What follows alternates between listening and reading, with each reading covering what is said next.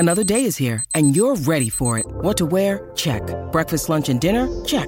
Planning for what's next and how to save for it? That's where Bank of America can help. For your financial to-dos, Bank of America has experts ready to help get you closer to your goals. Get started at one of our local financial centers or 24/7 in our mobile banking app. Find a location near you at bankofamerica.com/talktous. What would you like the power to do? Mobile banking requires downloading the app and is only available for select devices. Message and data rates may apply. Bank of America N.A., member FDIC.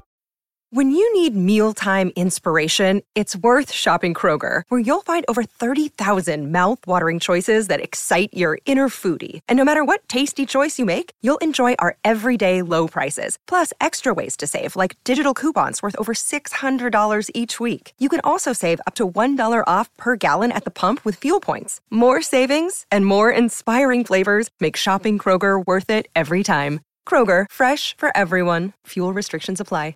Tino, Aaron, welcome to the show. Thank you so much for making time for this. I appreciate it. I have lots of questions about the brand new album or upcoming album, Tether, which I want to ask you about. But I got to ask something spicy to keep everybody listening before we get to that. So the question is, I have to know, why did you guys go butt rock with Restoring Force, which for the record is my favorite of Mice and Men album?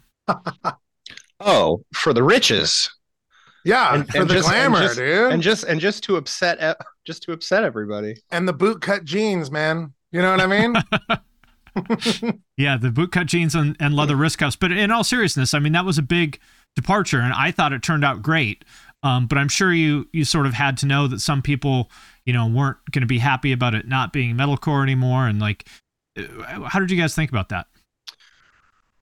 I heard a quote a long time ago that said you could be the ripest, juiciest, most perfect peach in the world, and there's still people out there that fucking hate peaches.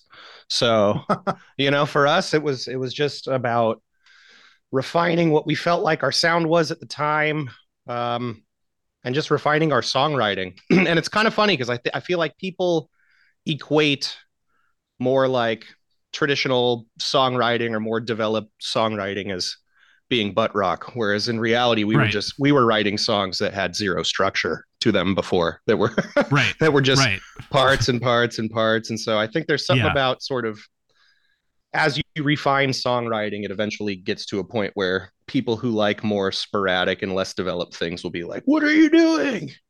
This is too organized now. You're selling out. And it's like, I don't know, I just thought we were writing better songs. I don't know. I think another big thing that came into the fold there too was getting the opportunity to work with David Bendeth, who's an incredibly talented and multifaceted producer. Getting him into the mix, he opened up our palette, I think, to understanding songwriting, and we called it the Bendeth Boot Camp. But he really kind of like, I don't know, like. kind of bent us into shape and was like, what? Tino, let me tell you something, okay? Yeah, these aren't songs. But the drummer wouldn't play that. Like, and all this shit where we had just never heard these things before. You know what I mean? Because on the first two albums, we wrote all those songs. Joey Sturgis didn't write a single thing on that album. Like, we wrote for the a lot music. of other bands. He did, and I have seen somebody say that Joey Sturgis wrote our albums. No, we 100% wrote all of them. He actually didn't want to write anything for our band. So we had to do it all ourselves, which in hindsight is fucking awesome because 100% our music is our band, and it always has been.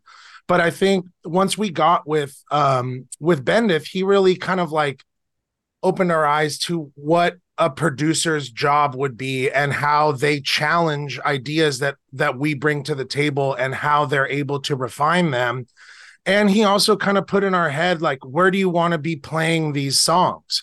Do you want to be playing them in small bars and clubs where it's in your face and thrashy, or do you want to be playing these songs in arenas? And and a big thing that we talked about was we want to go on tour with Linkin Park. We want to go on tour with Slipknot. We want to go on tour with big bands that fill massive rooms, and hopefully one day ourselves be that band too.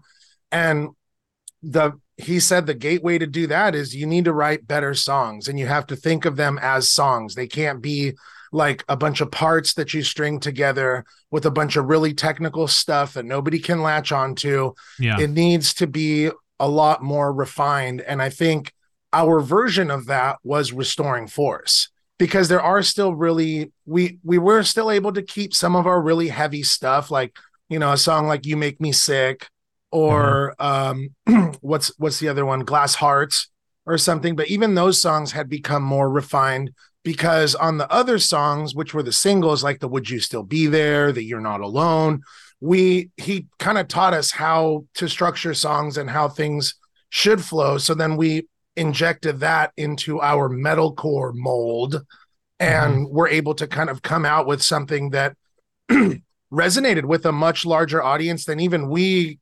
realized what we were doing. You know, it was all in theory. We're in a dark cave studio with no windows.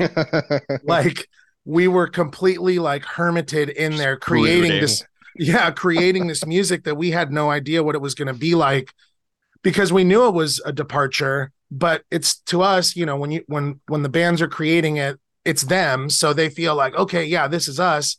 And we weren't as concerned what the fans were going to think, because we were excited about it. And you know, sure enough, that album rocketed us to radio, opened up so many doors for us, and really was the game changer album for us that kind of shifted the trajectory of the band. And really quickly, I also wanted to mention my Patreon. If you like what I do on YouTube and everywhere else, joining my Patreon really helps me do this full time and worry less about videos getting demonetized by YouTube or copyright claimed by labels. Patrons get all my podcasts and main channel videos early. There are members only channels in my Discord that I'm super active in. I also do giveaways. For example, I've been giving away a lot of Emo's Not Dead merch. And you can also have me review your music, artwork, or anything else. All you need to do is join my Patreon at the $10 level, and then every month I do a call for submissions. If you want me to review something, just drop it in the comments of that post, and then I will review it live on Twitch. So if any of that sounds cool to you, hit the link in the description of this video, and I appreciate your support. It's interesting you talk about like the structure thing, because I remember when I first started hearing that MySpace metalcore stuff, you know, like the Joey era, like 2008, 2009 and stuff, I was like, this makes absolutely no sense to me. Like the Woe Is Me album, there's not a chorus on that entire album. And I'm not putting it down or saying it's bad. It's just like, I feel like I'm having a stroke because none of this stuff makes any sense.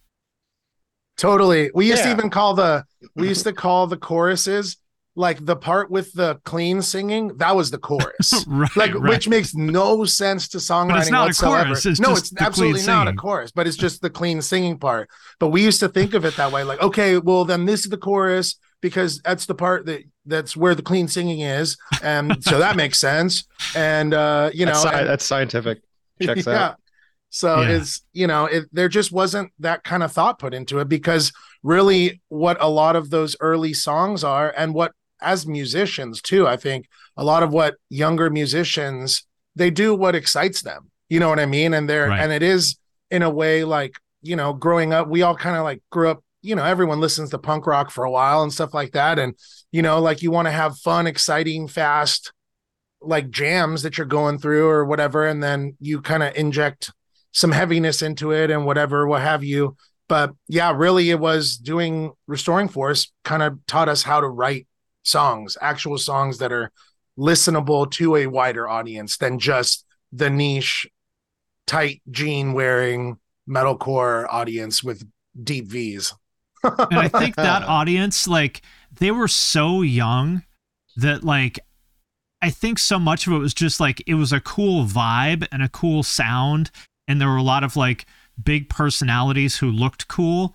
And so they weren't necessarily listening for songs, if that makes sense. It's just like, I like this whole thing, like what this thing is, even if the songs aren't necessarily there. Does that make sense? Oh, definitely.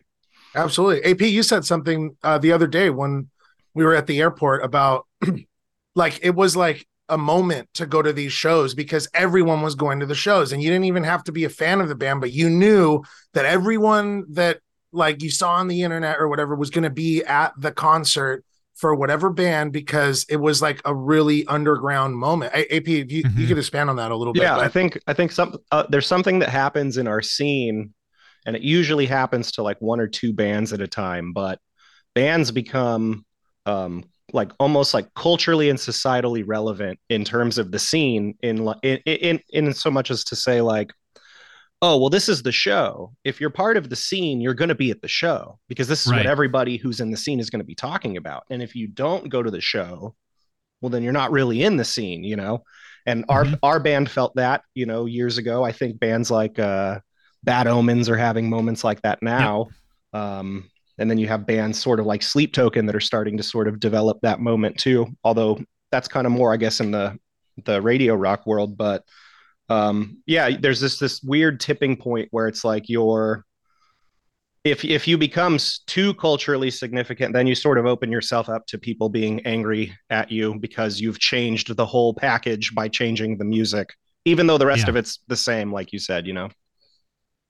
Well, speaking of the upcoming album, I've only heard the two songs that are out, but to me, it does kind of feel like you've sort of come full circle as a band, and it sounds to me like if you took every era of the band and combined it into one thing, you know, but in a way that feels really natural.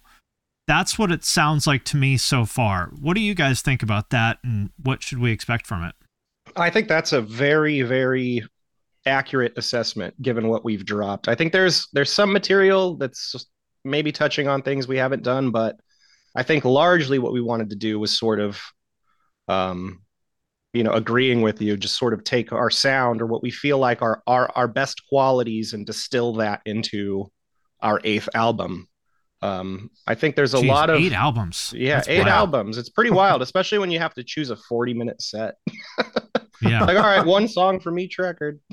You know, but no, you know, I think it sort of presents itself with a unique challenge of how do we offer the audience something new, but with familiar flavors, you know, and with a familiar history. So when you listen to it, it still has a very sort of nostalgic feeling to it, I think. And I think it had that for us creating it. You know, it reminded us sort of being back in the 2013 studio where it's like, all right, let's figure out what we're doing now, you know, like working on Restoring Force or whatnot. So I think, yeah, I think that's a very fair assessment. And I think there's a lot of stuff that's going to excite fans that have been with us for a long time. Okay. Does that mean something super heavy?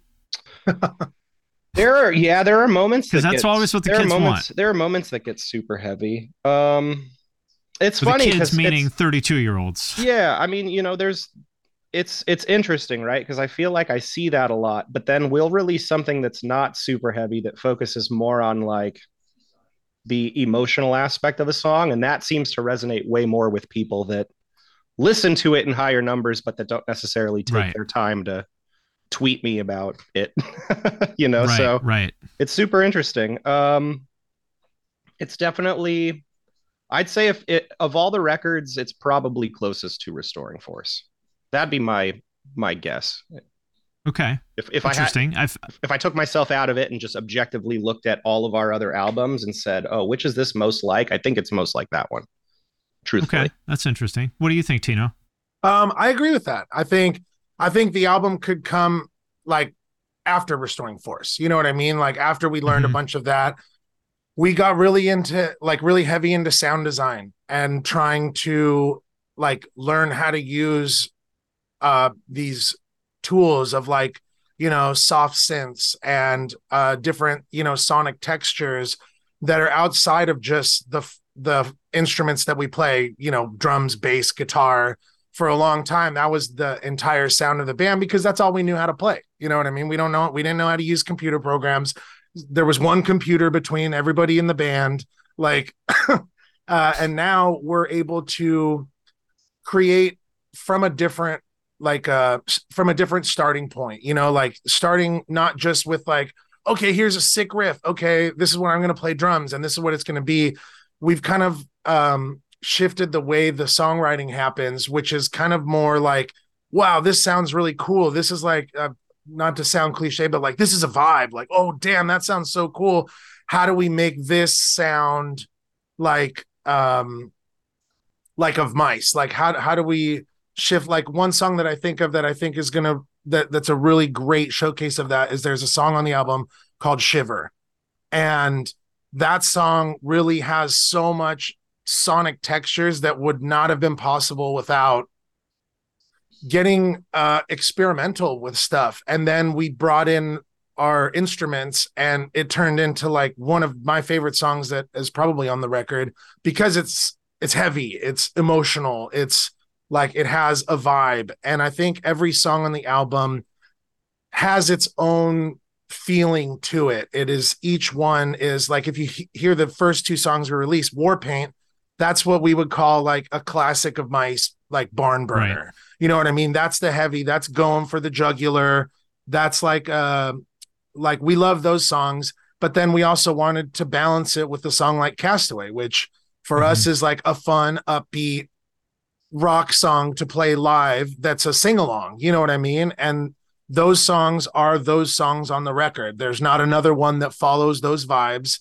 It like continues on a journey through this sonic landscape that I feel like we were kind of able to make post doing the last record, because we learned so much self-producing our previous album Echo, that we were like, okay, now how do we challenge ourselves to make an even better record? Like, because to us, we're like, damn, those songs on Echo, that shit's going to be hard to top. Like, how are we going to follow that? Like, and some of that material's pretty out there with regards to what we had done before and what people could have expected. I mean, even the song itself, Echo, is like hugely based around like loops and sampling and sound design, and fans really like that. So we felt like we sort of had a bit of a green light from them to get even weirder with it, I guess. Hello, it is Ryan, and I was on a flight the other day playing one of my favorite social spin slot games on ChumbaCasino.com. I looked over at the person sitting next to me, and you know what they were doing? They were also playing Chumba Casino. Coincidence? I think not. Everybody's loving having fun with it. Chumba Casino is home to hundreds of casino-style games that you can play for free anytime, anywhere, even at 30,000 feet. So sign up now at ChumbaCasino.com to claim your free welcome bonus. That's ChumbaCasino.com and live the Chumba life. No purchase necessary. VGW. Void where prohibited by law. See terms and conditions. 18+. This is Krista Makes, guitarist and vocalist for Less Than Jake, and host of Krista Makes a Podcast, a songwriting podcast where every week I'm joined by an amazing guest to break down the writing, recording, and release of one iconic song from their career. In our giant evergreen back catalog of episodes, we've had rock legends such as Dee Snider and Huey Lewis, punk rock favorites like Mark Hoppus, Fat Mike, and Brett Gurewitz, and up-and-coming artists of today such as Liz Stokes of the Beths and Genesis Owusu. We've had guests from all genres and styles of music, and I guarantee that if you peruse our back catalog, you'll see several episodes that'll make you say, man, I gotta hear that. Whether you're a fan of music or a creator of music yourself, you'll take away a whole new appreciation for the songs you know and love. Krista Makes a Podcast is available for free on all the places you could possibly listen to podcasts, and new episodes come out every Monday. I mean, it's a challenge at this point in your career when you're on album number 8. You know, it's like album 2 or 3, sort of like people don't really know where you're going to go, and there's like, you know, just the fog of war is a little bit heavier than when you're on album number 8. It's sort of like, not that you're limited, but it's just a different place. Oh yeah, and I think we have to work hard now, and I think it becomes a little more challenging with every record to keep ourselves excited, because if we're not excited about it, then the audience isn't going to be excited about it, and if we don't care about it, then they're not going to care about it. And if we don't feel like it's a logical progression, or it's something new, or it's something meaningful, well, then the audience isn't going to feel those things either. So a lot of what we have to do when we're working on records is be a bit selfish with who we're writing for, because I think Rick Rubin, he always, it's funny. I love, it's like, I just love hearing him talk about music. He said something that was like, well, you have to write for the audience, and the first listener is you. And I was like, oh, well, he's not wrong. It just never works. Like we can all think of lots of times where a band, especially like kind of in your sort of scene, has tried to make something that's more accessible, that's gonna, get them bigger on radio and whatnot. And it never works unless it's authentic. It just doesn't. Yeah, definitely. Yeah, you can't force I wish that it stuff did. because That'd be cool. the fans, I wish there was just a pattern to success. I would just repeat it over and over. Shameless. The fans see right through it. Yeah. They smell when it's funky. You know what I mean? Like, that's why you have bands that when they're at their most authentic, they blow up. You know what I mean? Like they rise to the top, because when there's only so much room for like vapid music that is not meaningful. You know what I mean? And I think we were able to learn that really early on in our career, because we always really tried to focus on, are we excited, and is there emotional integrity to what we're doing? And our fans really held us accountable for that. And I think realizing that early on, and now being on our 8th record, it really was like, that's where the full circle comes around, is like, not that our albums were not made with intention, but this new album Tether really had that, like, we know we're going to go back out on tour with this record. Cause that's a whole other thing too, is we haven't seen our fans, and we finally saw our fans for the very first time in 1,313 days. Yeah, I saw that. Your that first was show in on 3 Friday. years. Yeah. And we've never, any of us in our adult lives haven't not played a show for that long. You know what I mean? So right. We kind of really wanted to remind ourselves and remind our fans that, like, this is writing music and being able to perform it is the most important part of all of our lives. And we needed to kind of like put that into our mission statement of these songs. And that is probably why it will feel like a full circle moment, because it does give that feeling of when we really did that for the very first time with Restoring Force. And that's why it kind of draws notes from that, because the intention is 100% there and authentic for the emotion and what we want to share with our audience. And the new songs went over friggin' awesome. We even debuted a brand new freshie, which we've never done before, that wasn't even out yet, and it was sick. It went over awesome. Tell me about that fest. I mean, I've heard everyone say what a disaster it was. It got canceled because of weather and whatnot. As someone who was there, what was it like playing that? So we flew in, and the day we fly in, we hear about how big of a nightmare it is because of the rains, and they're evacuating. And there was a rumor that lightning had struck on the grounds, and then it had hailed. So we landed. We were like, man, there's a very good possibility that we're not going to play tomorrow. Our day was basically a high of 96. It was basically sunny all day, and it had what felt like a 90% humidity after the rain. So it went from being very like catastrophically muddy to now people are fainting and passing out because of the heat. I mean, our set was fantastic. It was definitely a challenge going 3 years without playing a gig and then playing a gig in extreme heat like that. Right. But no, I mean, people's faces in the audience, they looked like they were definitely feeling it, but everyone was having a great time.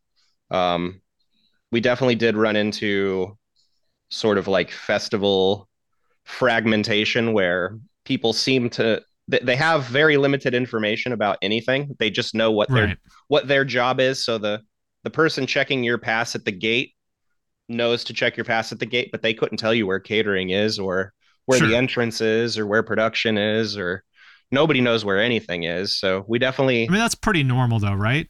No. Ish, maybe. No, there's usually, you could usually find somebody that has some sort of idea of what's going on. Like we couldn't find the media tent for press. So actually me, Tino, and our manager walked around the festival grounds because we had a dropped pin.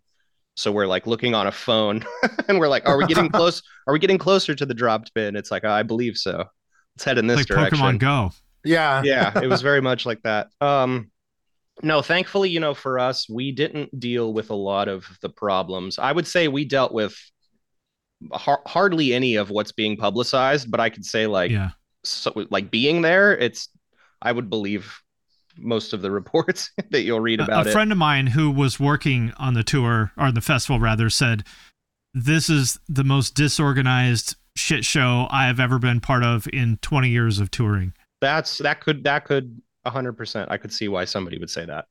We thankfully didn't have that experience. Like I said, we found somebody early from production that was sort of like our one-to-one contact that knew what was going on. We had decent weather, and because we flew in with all of our pieces and we didn't have like vehicles or trucks or anything to unload, it was a pretty easy pack, unpack. So thankfully we didn't have to deal with a lot of that stuff, but I know a lot of people dealt with that, and especially the fans, they dealt with worse. It was a 4-day festival that went 1.5 days because of weather, and because of whatever else happened after that. But yeah, I feel like they're the ones that have to deal with it. Right.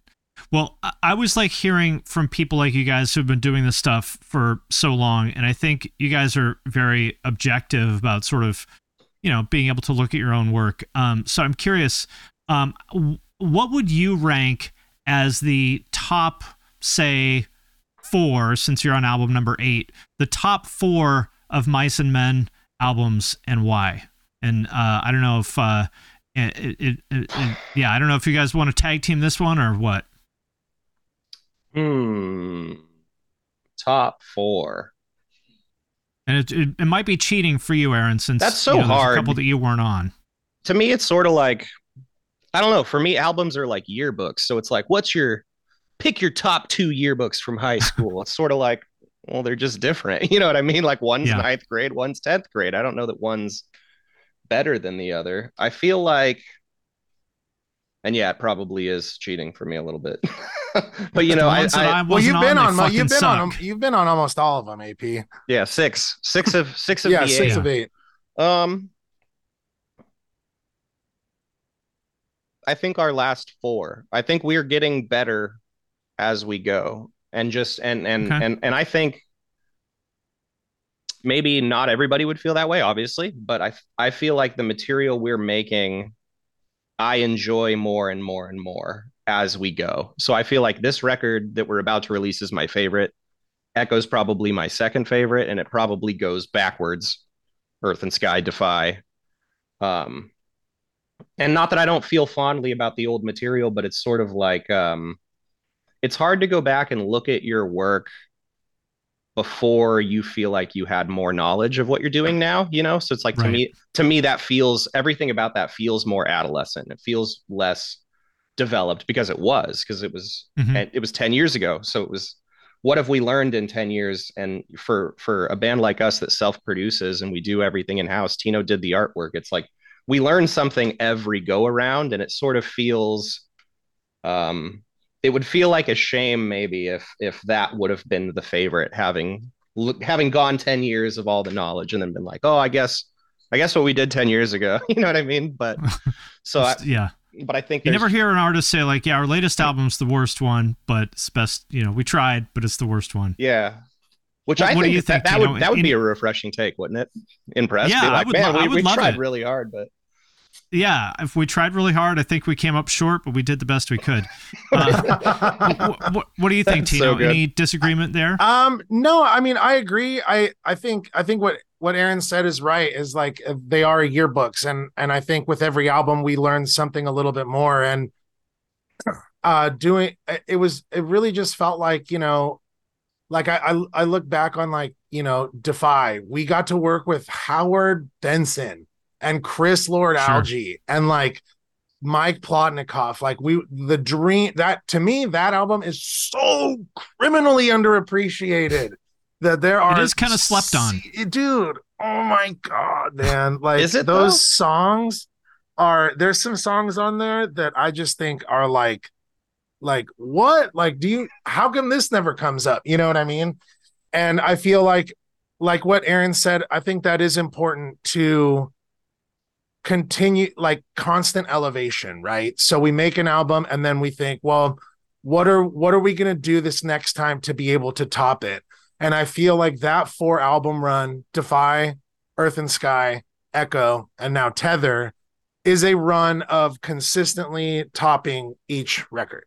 And I feel like that might be a cliche thing to say, but as a musician and as like a creative mind that we all are, I feel like if you're not getting better with each album, like that's a little concerning. And especially with how it's very concerning. Yeah, like with how I mean, you kind of have to believe that. It's the same as like an athlete. You have to believe that you have the potential to be a world champion, or what the fuck are you doing here? Of course, exactly. And I think we're always striving for that, and the effort is always put in. And I feel like because we know and understand each other and can speak the same musical language together, not a lot of bands have that. And I would wager to even say that there are not that many bands anymore that are a band of musicians that actually all create music together. It's become a lot more refined. There's a lot more inclusion of songwriters and other stuff, which is sick, but like, it's just a different thing. Yeah, totally. It's a totally different thing. And I feel like as we continually create music together, it pushes each other to excite each other with our ideas and what we think is the next move forward.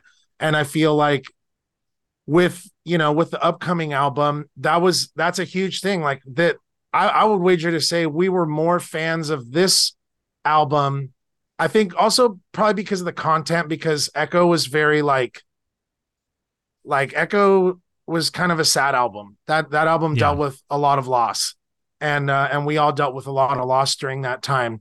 And and as like weird as it sounds, like with Tether, it kind of feels like a phoenix rising from the ashes or something like that, where there's definitely way more of a hopeful tone. Yeah, this is such a more hopeful record, and it's a lot. It feels that way when we were writing it. It feels that way when we were listening to it, and it really is something where we still listen to the album and we're like, damn, we did that. Like, and we can't wait to share it with our fans, because it does feel like the next step in the band's evolution and in our discography to be able to kind of return to form and kind of come out of the darkness and come into the light and really, show our true colors and what our band can really do. And to have played some of those songs at the festival for the first time in over 3 years, to be in the sunshine, to be there performing for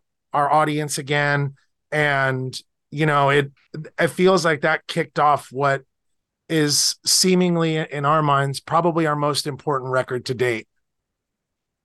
Well, if I can't get you to rank your albums, let's try this. How about ranking your haircuts through the years? Because I feel like you guys have you've all gone from short to long to back again. So what's your stance on haircuts in the current year? Dude, I need one, but I feel like we've already maxed out on this album's budget for doing press photos, and I have long hair in them. So I feel like I've kind of committed to it. I feel like if I change the look, people might be a little confused. No, nobody gives shit. Yeah. I've either had really terrible haircuts or long hair. So the long hair is sick. My long hair. I vote AP's long hair as the sickest. And my long hair is not really a haircut. It's all kind of chopped at the same length. I was telling my lady, I was like, babe, I should get a haircut. Like I should, even if it's long, it should be styled at least somewhat. I think you should go to one of those like rich MILF salons in Orange County and get like balayage and beachy waves. Dude, you know how expensive that is? Man. It's worth it. It's worth it. Listen, you got to invest in yourself. You get what you pay for. That's true. Yeah, exactly. Alan keeps saying that. He shows me pictures of Jared Leto and goes, dude, you should do your hair like this. And I'm like, Alan, do you realize like the kind of budget that man has for his appearance versus... I don't have any sort of stipend for that kind of thing. You know what I mean? So like, well, maybe this is something the band should invest in. Yeah, for sure. Invest in my appearance. I don't know. I mean, What are you saying, Finn? What are you saying? No, I'm just saying. Maybe it's time to get the Newport Beach, MILF hair. That's just a thought. I don't know. Just throwing it out there. I can take see it or it. leave it. I could I see mean, it. Yeah. you are the expert. You're the one that follows these trends, so I'm inclined to believe you. I'll book my Yeah. appointment. There we go. Exactly. I also want to get your thoughts on some of the bands that are kind of making noise these days. You mentioned them earlier, but you guys have been doing this for a long time. So I'd be curious to know. We'll go down the list here, and I'd be curious to know from your perspective, like what is interesting about these bands, and why you think they're getting traction, since you're even closer to it than I am. You mentioned Sleep Token earlier, which seems to be the big breakout band of this generation. What are your thoughts? Oh, their albums are great. They're captivating, and it's one of the small corners of the entertainment industry where there's even just an ounce of mystery left. Right. You know what I mean? And people value Yeah, that. yeah. It's everything is so laid out now, and everybody has access to everybody and everything. And, Like you can literally see your favorite rapper's asshole sometimes. yeah. I mean, if that's what if you want, sure. but it's I think that aside from just their musicality, which they're great, it's something that's a little bit left to center musically, but then also, like I said, it's where else do you get any mystique at all, like in any of it? Like where is the mystery in rock and roll or the scene or anything? It's like everybody's you can read everybody's thoughts. You can read what everybody was thinking when they took a shit in the morning before their cup of coffee. It's like, and in that band, you don't even know who's in it necessarily, you know? Right. And I think because there isn't all of that extra baggage of who's who and what's what associated with it, that it sort of gives the audience just a more pure experience, because they're not, I don't know, shackled down by who's in it. Not that people are, but you know what I mean? Yeah. What do you think, Tino? Yeah, dude, I really like Sleep Token. I got into them like it was like right during the pandemic and stuff like that, and it was on their last record, and I was like, man, that drummer is so nasty, like he's so good, and the musicianship is so there, and I thought it was cool that there is a lot of mystery, and then when they started dropping their new stuff and really blowing up, I was like, I could feel nothing but like excitement for them, because I felt like, damn, this band is so slept on, and they're doing something that is different and original sounding enough to where it should be, one of the biggest bands of the time. Because I do think that musicianship and the way that you're able to present your brand and your art to the world, I think a lot of that stuff kind of goes hand in hand. And I thought that yeah, they're really knocking it out of the park. And it was cool to get to see them at the festival. And I don't know, they pull it off live too. You know what I mean? And they deliver a great sultry performance and shit like that. You know what I mean? With the singers, like the backup singers, and just, yeah, their whole thing is, I mean, it makes sense. You know what I mean? Yeah, I think it's amazing that they have had this much success playing music that, like, it has accessible moments, but these are like 6 to 9 minute songs sometimes, like, right. It's pretty challenging stuff, and they're still getting all this traction, which I think that's tough to do. Yeah, totally. Definitely.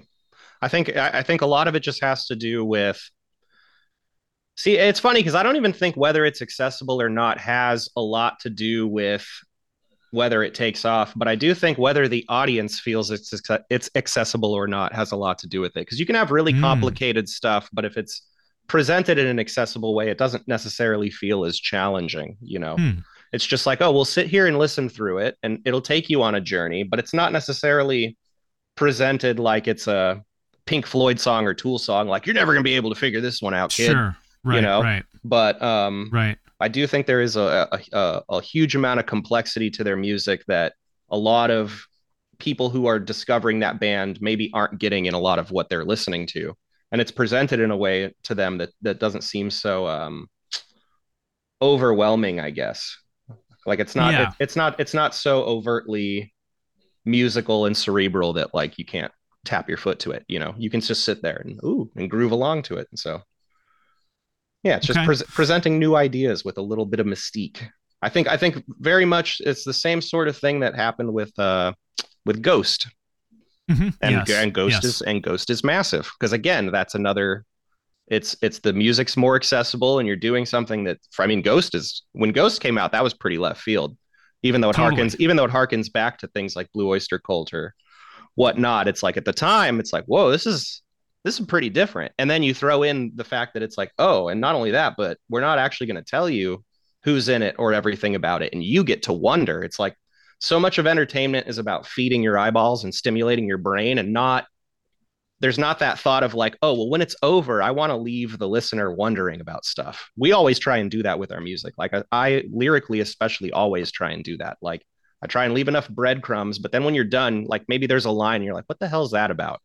It makes you wonder. And I think there are bands that are doing that, and I think that it works, especially because we're just so overindulged and overstimulated.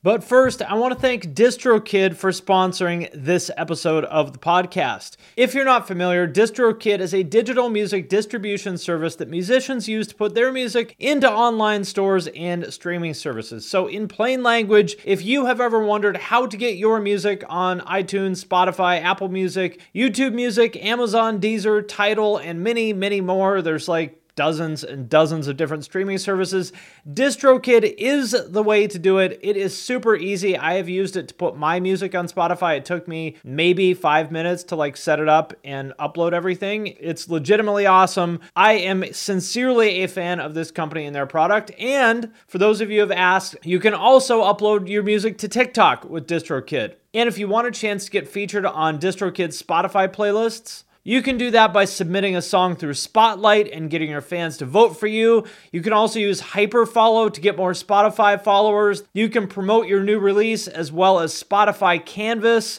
That's where there's the video in the background in the player, and when you share it on Instagram, it shares that video too to make your Spotify release pop. And Spotify Canvas is available to all DistroKid artists. Like I said, as you can probably tell from this, I am sincerely a fan of DistroKid. DistroKid can do everything I just talked about and so much more. So be sure to sign up with my link, which is in the show notes for this episode, to get 7% off your first year. That link is in the show notes of this episode, or go to distrokid.com/VIP/thepunkrockMBA. And thanks again to DistroKid for sponsoring this episode. Hey everyone, this is Tuck from Fit for a King, an off-road minivan. Every week I bring you fun interviews alongside your favorite metalcore entertainers with my new podcast, Get Tucked.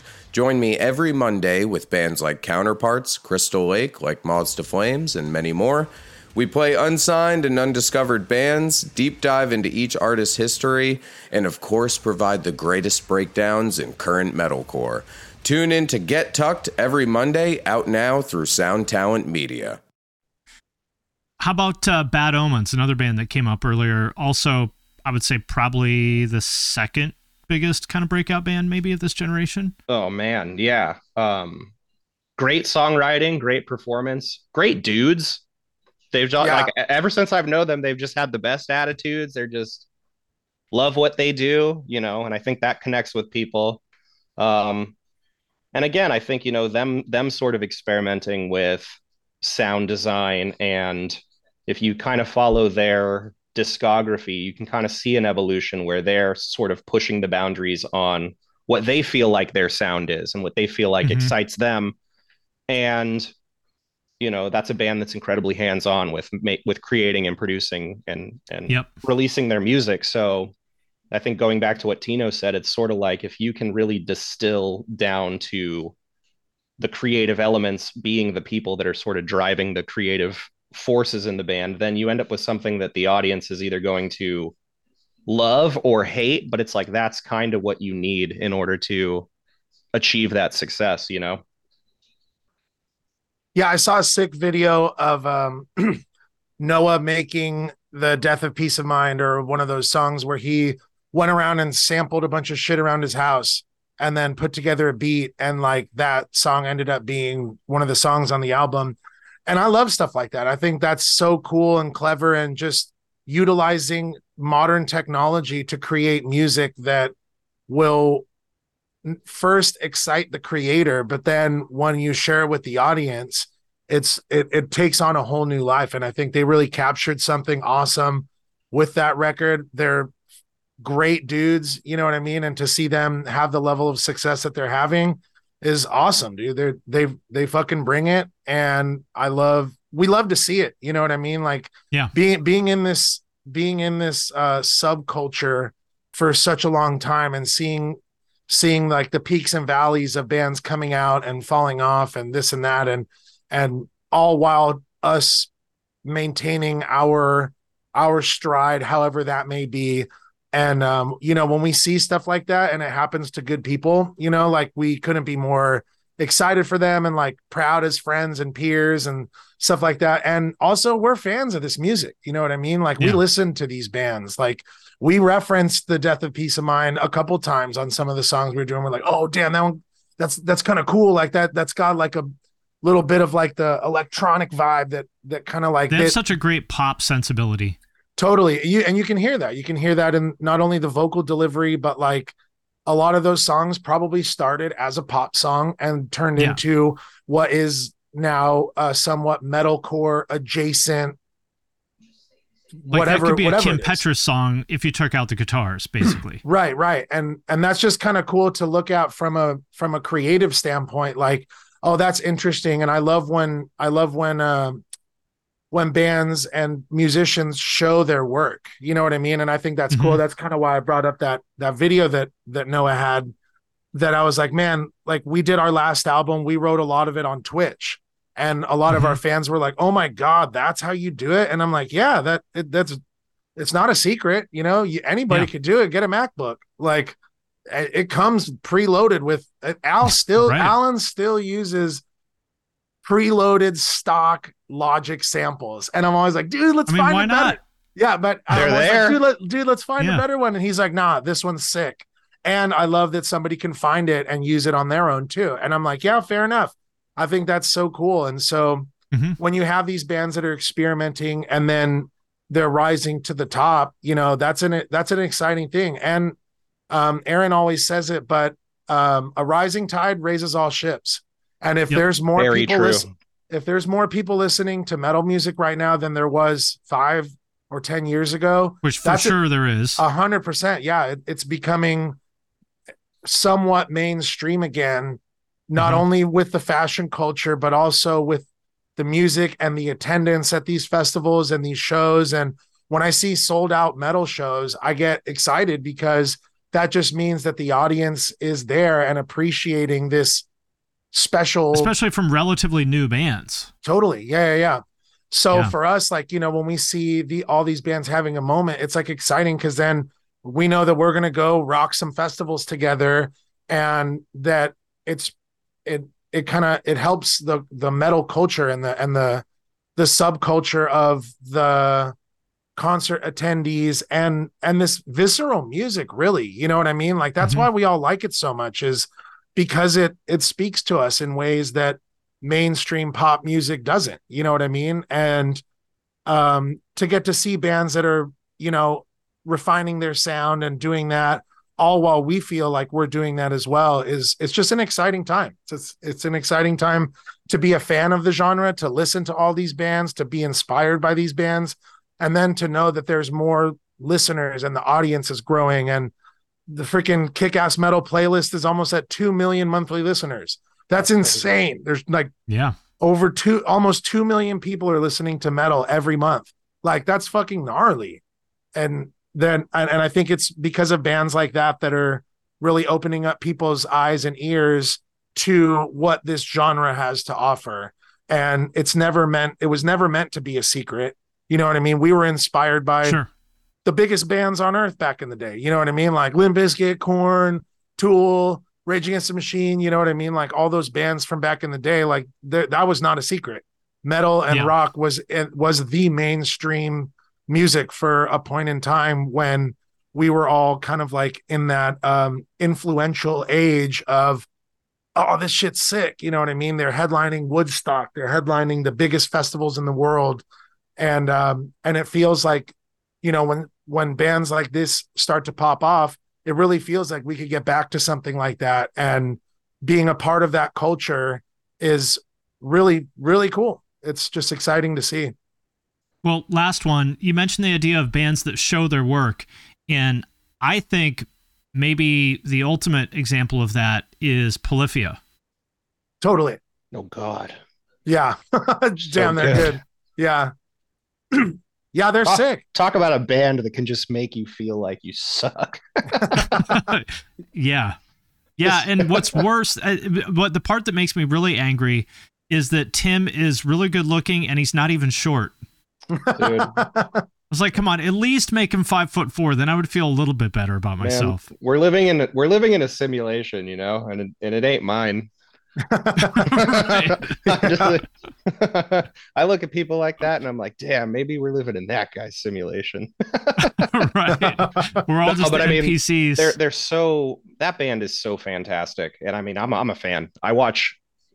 I'm just gonna say it. I watch hundreds of hours of reaction videos when they drop new music because my favorite thing is to watch people who have never heard them listen to them and just go, you could do that with a guitar, and it's like, right? No, they can do that with a guitar. You and I can't do that with a guitar. Right. They can though.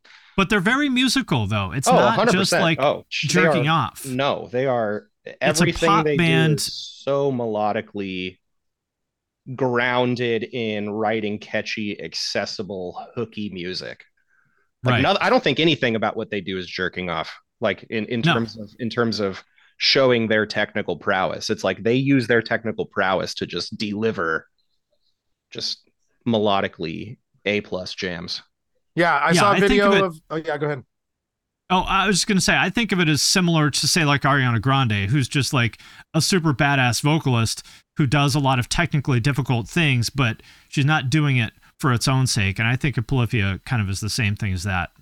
Very true. Also, in the same way, Ariana Grande does a lot of her own vocal production and arrangements and recording and vocal comping and stuff. And the same way Polyphia. But again, Polyphia, they're a band that is insanely hands-on with their music. And as far as I know, it's like, maybe they'll invite engineers or something to work on it, but it's like they are doing that. You know what I mean? Like that's them doing that. And that's a very distilled sort of sound. And I feel like, you know, maybe as time goes on, that's sort of I think that's going to be the thing that sort of differentiates artists now. You know what I mean? Is how much of you is in there versus different songwriters or different teams. And again, there's nothing wrong with any of that, but I do think that's sort of, I feel like that's sort of the defining thing that's setting a lot of people apart, is that I'm noticing a lot of the people that are having not just necessarily measurable success, but having music that's making an impact with people.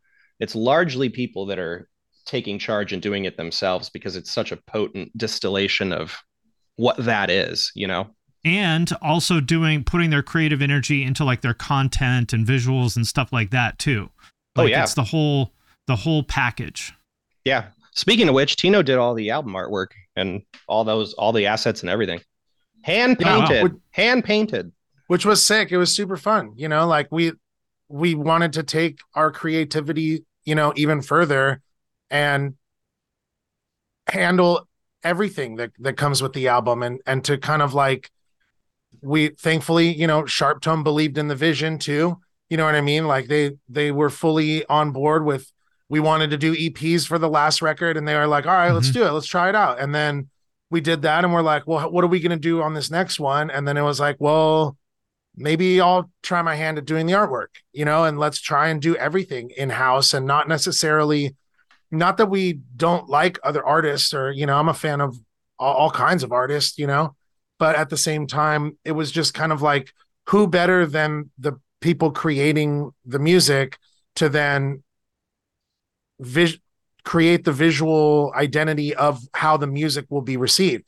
And that just kind of goes a little more into that process of nobody's going to do it like me or like us. Like we are, each one of us is one of one, you know what I mean? And so when we come together, what we do for Of Mice and Men, nobody else can do that. Somebody can help or try and envision it.